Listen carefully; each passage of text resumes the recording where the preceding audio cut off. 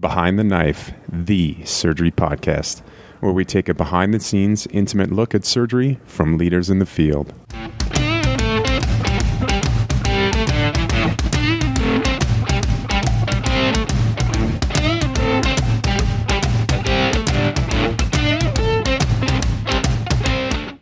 Behind the Knife listeners, this is Patrick Georgioff, and I wanted to let you know that we are giving away free Behind the Knife AppSite review books. To be entered into our drawing, all you need to do is leave Behind the Knife a review on Apple Podcasts and include your Twitter or Instagram handle, or email us at btkpodcast@gmail.com to let us know that you showed BTK some love. Simply scroll down to the ratings and review section on the Apple Podcast app to tell the world how much you appreciate Behind the Knife. Submit before September 1st for a chance to win one of 5 free AppSite review books. And don't forget, BTK is looking for enthusiastic surgery residents to join our team. More information can be found by clicking on the fellowship application link in the show notes. Remember, applications are due August 22nd, so get to it. Well, hello, everyone. Welcome to Behind the Knife. Today, we are covering a very important topic, something that has not been covered on Behind the Knife in the past. And I am very elated to be joined by esteemed members of the Commission on Cancer Surgery Standards Program, the CSSP. The American College of Surgeons launched the CSSP in June of 2020. And this was a part of the growing movement to implement the standardized operative techniques for cancer surgery. Our guests include the CSSP Education Committee Chair and MD Anderson Breast Surgical Oncologist, Dr. Teshoma, the Vice Chair and Surgical Oncologist, Dr. Timothy Vreeland, and the committee's resident member, Dr. Lexi Adams. I am so happy to have you all on Behind the Knife. And like I said, this is an engaging topic, not just for surgical oncologists, but something that the general surgeons should be aware out in community, who sometimes are performing these operations as their index operations for the patients. So without further ado, I'm going to give the mic to Dr. Teshoma. Can you tell us a little bit more about the creation and goals of this program? Hi, Shreya. Thank you so much for such a lovely introduction. The Cancer Surgery Standards Program, or CSSP, was created approximately 1 year ago in June 2020 as part of a growing movement to implement national standards for cancer surgery.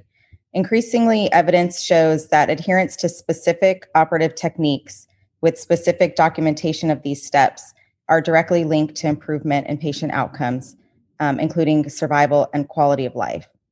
Currently, compliance with 6 operative standards has been adopted for accreditation by the Commission on Cancer through the accreditation process for different institutions. Yeah, I think that's great. I'll just kind of jump on that point, Madigat. And again, Shreya, I would just reiterate, thank you so much for the opportunity to be here. I know you guys have a large audience and we're excited to share all this with your audience. Yeah, the reality is that there are studies that show that if surgeons adhere to the standards that are out there, that patients have better oncologic outcomes. So better survival, better disease-free survival, et cetera. It's hard to get those standards disseminated sometimes. And so the ACS through the COC has really made this effort to educate the community, whether it be general surgeons or surgical oncologists who are performing these operations, to educate them about these standards and try to get them picked up and performed widely throughout the community in order to improve patient outcomes. So, this is a really important effort, and we're excited to share it with your audience, and particularly with trainees as we sort of move forward. And we'll get into the standards, but trainees are very important in adhering to these standards as well. You make an excellent point. And as we were discussing pre-recording, this is a topic that has been something that people and surgeons have been working on for more than a decade. And a lot of people don't even know that so much effort and committees are going, behind in making this these guidelines. So just the fact that we are bringing this topic to our to our audience, letting them know that these guidelines exist, these committees exist, is a big step. And with the constant evolution of oncologic care, it just makes sense to delineate a list of core operative principles for any surgeon performing a cancer surgery. Yes, that's right, Shreya. And like Dr. Breland said, there's a huge opportunity to teach residents here. And part of why we're so excited to be on Behind the Knife and have a large audience of residents hear about the operative standards. Because not only do we go over the key technical steps of all the cancer operations that, of course, any resident should know for their in training or their board exams, but it also, through the CSSP, we provide a lot of resources that you can learn more about the evidence behind the creation of these standards. And then, of course, in a more day-to-day practical sense, a lot of these standards include a synoptic operative report, which might end up being the responsibility of residents to fill out in the EMR when they're caring for these patients.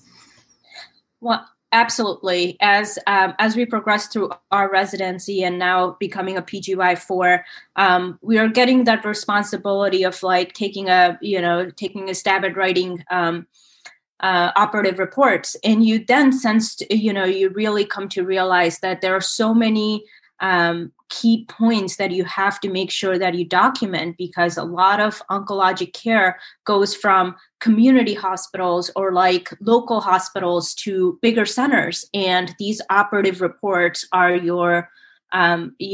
very important part of the puzzle. So what sort of resources can residents use to learn more about these standards?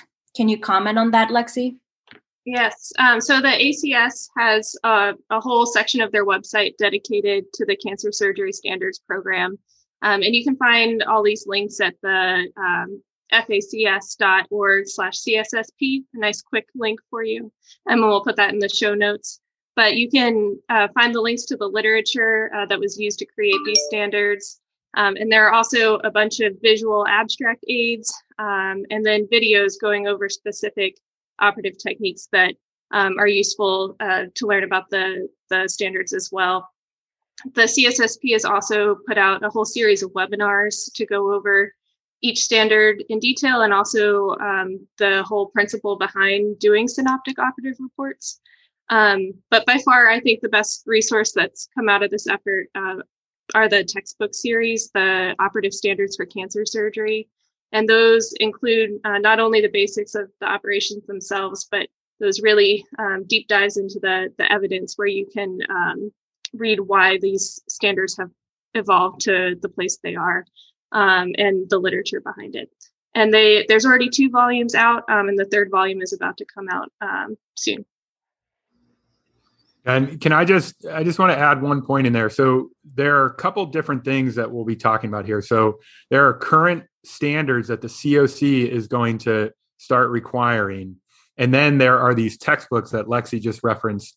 The book is called The Operative Standards for Cancer Surgery. And again, there's multiple volumes. So for the residents, I think reading those books is fantastic, because it goes over not just the standards that are currently required by the COC, but it goes over a number of cancer operations. There's about 4 disease sites per textbook. And again, there's 2 out and a 3rd one coming, and a 4th one is being worked on in the background. So if you read all those volumes, you kind of will get this great overview of the standard way that cancer operations should be done across multiple disease sites. So that's great for education. And then, we'll also talk about things that are actually required by the COC for accreditation. So 2, different but intermingled projects there. And for residents, I think those textbooks are an absolutely invaluable tool. Yeah, I couldn't agree more. And I think that really they are very comprehensive and highlight, I would say, an extensive amount of information and what would be really important for residents as they're going through their training, especially for those interested in careers in surgical oncology. And even with the 6 COC operative standards, which have been currently adopted, we really can't emphasize the role of trainees in implementation enough. We think that it's so important for residents to become familiar with the elements of each standard, the evidence that's behind them, not only for their own training, but also for your future practice, even if you don't plan to subspecialize in oncology. And it's really probably a fact that these standards are going to be the reality for all of us in our future practice, especially as healthcare and medicine continues to evolve. So as more trainees and surgeons begin adhering to these standards, we really do believe that the quality of cancer care for our patients will improve. And also, of course, for residents to know these key operative techniques and why we do them when they're walking into a case, they'll just really look like superstars in the operating room. And, who doesn't want to do that? So this is really, I think, a phenomenal opportunity for our residents in terms of their education. We all hope for that, certainly. So in more concrete terms, what are these standards? Dr. Whelan? Yeah. So, this is kind of where it gets down to brass tacks. And again, I think, trying to memorize all this from this podcast is probably not going to happen, but going to those resources that Lexi referenced, we have a number of different resources to help with this. But the first two standards that have gone live are 5.7 and 5.8. And those were live as of the beginning of 2021. So these are, hopefully people are practicing these things right now. Those pertain to rectal and lung cancer. These two standards are based on the pathology report. So it requires a correct operation by the surgeon, but the way that it will be assessed is through the pathology report and specifically through the CAP synoptic report, which must be completed to be in compliance with these standards. And I think Dr. Teshome is going to tell us some details about those. Yes, exactly. So for, as was mentioned, for the rectal cancer standard, which is standard 5.7, referred to as standard 5.7, all mid and low rectal adenocarcinoma cases performed for curative intent must have a documented total mesorectal excision, and that this should be documented as either being complete or near complete. For the lung cancer standard, which is referred to as standard 5.8, all curative resections for small cell or non-small cell lung cancer or carcinoid tumors must have 3 unique mediastinal nodal stations and 1 hilar nodal station reported in the pathology report. And just for any resident listeners, the mediastinal stations include any single-digit stations, and the hilar stations are the double-digit stations, as a quick reminder. And then just to kind of finish those out, so compliance for those two standards, again, hopefully has already started. Sites that are being visited in 2022, at that site visit, they will be reviewing the 2021 charts and again, reviewing the path reports. And the expectation is for 70% compliance. Starting in 2023, they'll review charts from 2021, 2022. And starting in 2023, the expectation is for 80% compliance. And just to take a step back, for a lot of residents who aren't aware of all this, the COC comes and visits your institution, once every 3 years or so, and it's on a rotating schedule, et cetera. But they'll pull charts to check compliance with different standards. And that's what we're referring to here. These are new standards that are based on cancer operations, which is a new thing. It has never really been done before. And so that's why kind of all the education efforts around this is that it's a new standard that any institution that wants COC accreditation will have to be compliant with. Hi, all you BTK listeners out here. It's Scott with a word from our sponsor, HelloFresh. HelloFresh, you get fresh, pre-measured ingredients and mouth-watering seasonal recipes delivered right to your door. For those of you who don't like the grocery store lines, you can count on HelloFresh to make home cooking easy, fun, and affordable. It's why it's America's #1 meal kit. What are some highlights? First of all, cuts out those stressful meal planning and grocery store trips with less prep, less effort, minimal cleanup. You enjoy cooking once again. Think about it. You've had a long day. Now it's time to get dinner on the table in just about 30 minutes. Furthermore, there's so many things to look for. 50 menu items and market available each week. Vegetarian, craft burgers, extra special gourmet options, all available. There is something for every one of you BTK listeners out there. Recipes are designed and tested by professional chefs and nutritional experts that make the most out of every meal.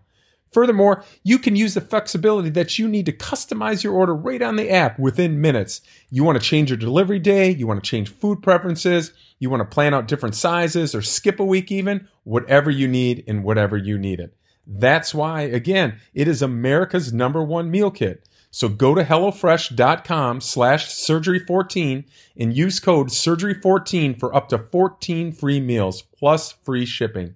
That's SURGERY14. That's what you have to check out. And those of you who don't know it, Green Chef is now owned by HelloFresh. And with a wider array of meal plans to choose from, there's something for everyone. Personally, us at BTK, we love switching between the brands. And now all of our listeners can enjoy both brands at a discount with all of us. So check it out, HelloFresh.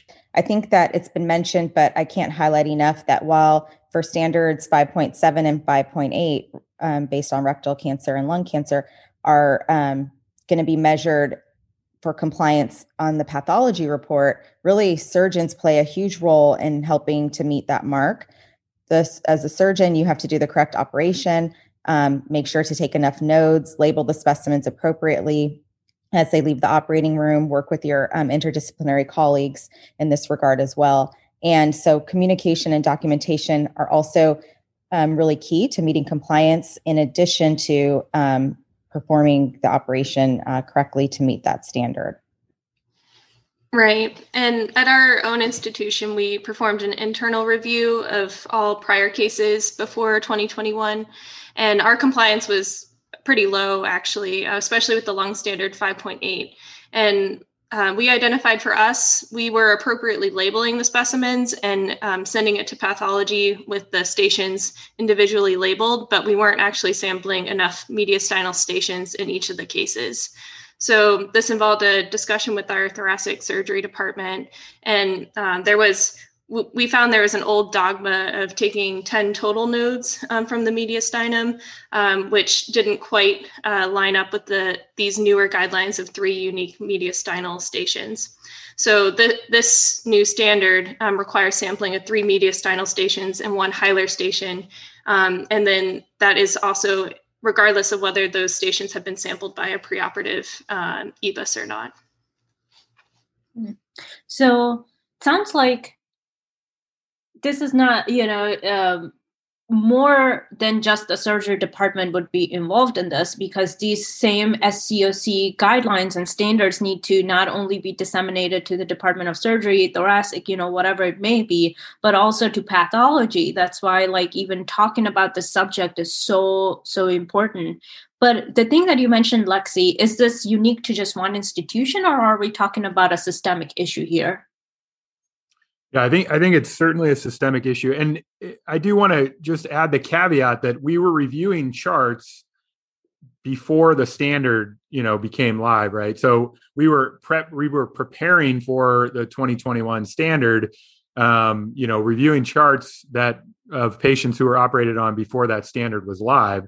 So, in some ways it's not an issue. It's more like anticipating the issue and preparing your site for it. But it certainly is a broad issue. The NCCN changed their guidelines a couple of years ago, and Lexi mentioned the 10 node thing, and that was an old standard. So I think a lot of people out in the community still operate under that standard of taking 10 nodes for a lung cancer, but the new standard refers to taking specific nodal stations, 3 mediastinal, 1 hilar. So it was more just about kind of updating and communicating with our thoracic surgeons, and most of them were aware of this and sort of coming on board. But again, part of the reason that the ACS is doing this is to kind of really set a deadline and get everybody out in the community operating to the standard, and really bring that to the forefront. So I certainly don't think this is specific to our institution. I think it's a broad thing. And as you mentioned, pathology departments as well need to come online. So the CAP has changed their standards. And our, when we went back 3 or 4 years, our pathology reports were not up to the standard either, but then they kind of had picked up already because the CAP changed their standards 2 years ago. So yeah, certainly it involves just kind of making sure everybody's aware of the new standards and updating everybody and bringing everybody online within the institution. And that communication, again, across multiple departments, like you mentioned, is super important. We should. I think surgical oncology and oncologic care for our patients is best delivered using a multidisciplinary approach. And this is just another example of how we're going even further into that format of patient care. But what an excellent goal for the future. So we've talked about that. The first volume has talked about lung and rectal standards. What other operative standards will come after this? Oh, well, thank you. Yes. 6 operative standards have been rolled out so far, but as mentioned, the rectal and lung standards are the first 2, which will be measured for compliance in upcoming site visits. The other 4, which we referred to as standards 5.3 to 5.6, are measured for compliance through adherence to synoptic operative reports, which may be new for many institutions and many sites. And they apply specifically to operations for curative intent for melanoma, colon cancer, and breast cancer nodal surgery, so sentinel lymph node biopsy and axillary lymph node dissections.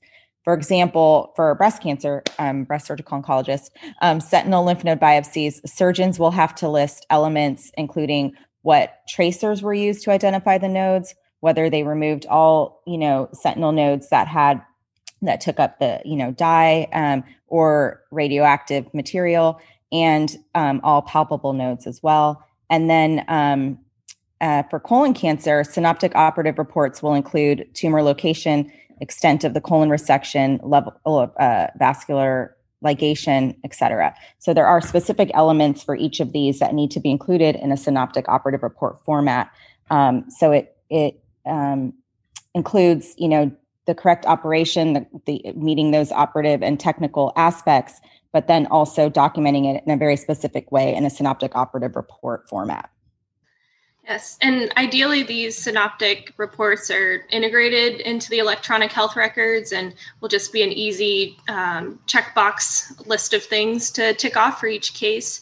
But there will be, of course, some EMRs that are a little less tech savvy and might end up looking more like a copy paste of a synoptic operative report. And the ACS does provide some example synoptic reports that you can use at your own institution. So we also did a retrospective review of synoptic operative reporting at our institution. And of course, not surprisingly, before the standard was ever rolled out, our adherence was pretty low. One point on the internal review. So I think surgeons get a little anxious when they hear they have to change the way they're doing things. But what we did find in our internal review is that while the synoptic op report compliance was very low, because, people didn't really know that they were supposed to be doing that, most of the elements were already in the op notes, right? So most surgeons are already doing these things. It's just a matter of documenting them in a little bit better way in a synoptic format, like the pathology report comes out, right? So surgeons are used to looking at that CAP synoptic report for cancer pathology reports. So it's just bringing the surgeons online with that. And Shreya, you brought up earlier that these op notes, when a patient moves from one institution to another, or if they have surgery in the community and then they go to a bigger center for their chemo or radiation, these op reports are super important for the communication. And they're also important for research that's done down the road. And that's really the goal behind these synoptic op reports, is to make it easier for a clinician who's never seen this patient before to pull out the important information, or for a researcher down the road to pull out this information. And integration with the EMRs, like Lexi brought up, will hopefully make some of that automated so that you could pull out this data from 1,000 operative reports very quickly using an EMR. That's a goal for down the road, but that's why these synoptic op reports are so important. 100%. I think this is where standardized care improves outcomes, and also you are closing that gap of disparities. I mean, there's if we can make an entire podcast on how much disparities that exist in the oncologic care that patients receive in the United States, and this is just another way of closing and minimizing that gap. So when are we expected to be compliant with these standards next? Yeah, I'm glad you asked that question. So again, there is some anxiety about these standards because surgeons are going to have to change something that they do, and that creates anxiety. So again, the first standards that are live are these ones that are based on the pathology report. The standards that we're talking about now that are based on the op report, there is some time. So the first time that a site visit will review operative reports is in 2024. So the 2024 site visits will review op reports from 2023. So the timeline for these standards is that this year we're trying to get the word out, start training, and have sites start developing their plan. If you have a site visit in 2022, the expectation there is really no expectation for these. But in 2023, the expectation is that you will document a plan for how you're going to comply with these standards based on the operative report. So again, you have a couple of years to come up with your plan and document it. Now, we are encouraging that sites start integrating this now, because it's going to take a while. As we brought up earlier, it takes a while for people to get used to these things and for them to come online. So, hopefully the sites that know a site visit is going to come in a few years are starting to plan for this and starting to integrate it and educate their surgeons about how to do it and why it's important. And so again, sometime the first site visits that we'll review is 2024, and the expectation will be 70%. As of 2025, the expectation will be 80% compliance with these new standards. Operative standards are also being further developed for other cancer surgery sites, such as pancreas, thyroid, gastric cancer, and these will be reflected in those operative standards for cancer surgery textbook volumes.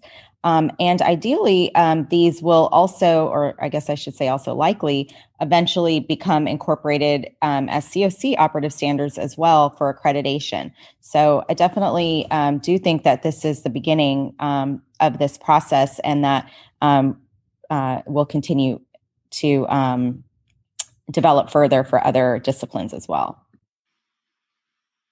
What a great topic indeed. I feel like just talking about this and raising awareness to our podcast audience is going to be an excellent step towards making this integration better. But any other closing thoughts? I'll start with you, Dr. Teshoma. Thank you. And thank you so much again for this opportunity to bring awareness, as you mentioned. The mission of our program, of the entire Cancer Surgery Standards program, is really to improve the quality of care and outcomes for cancer patients across the country. And we really do hope that our educational outreach efforts will help surgeons, as well as you mentioned, the interdisciplinary team, become more familiar with and understand these standards. And I can't emphasize enough how thankful we are for Lexi and the other residents that have been involved from our committee. And we're always looking for more help with development and dissemination of the standards. So if anyone out there is interested or has any thoughts of how especially we can bring this more into our training, please don't hesitate to reach out at CSSP. Here's our website. Our email address, cssp@facs.org, with any ideas or questions, or you can also visit our website, facs.org/CSSP, which has a wealth of information and resources. So thank you so much again, and look forward to working together in the future. And I'll just add a couple of things. My residents would say that I always have some closing thoughts. So, I really appreciate the opportunity, to talk about this, and particularly to focus on the trainees' role. I'm really glad that we brought up the textbooks, because I do think that those are great for residents. So, check out the website. The books are on there, operative standards for cancer surgery. So if you're going into a surgery if you're going into some sort of oncologic resection and you want to read something the day before, these books are great. They talk about, again, the background data. They talk about how to do the operation and why.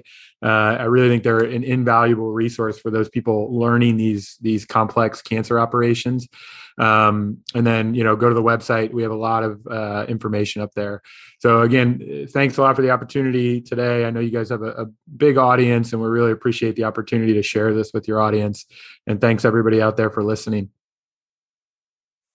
Until next time, dominate the day.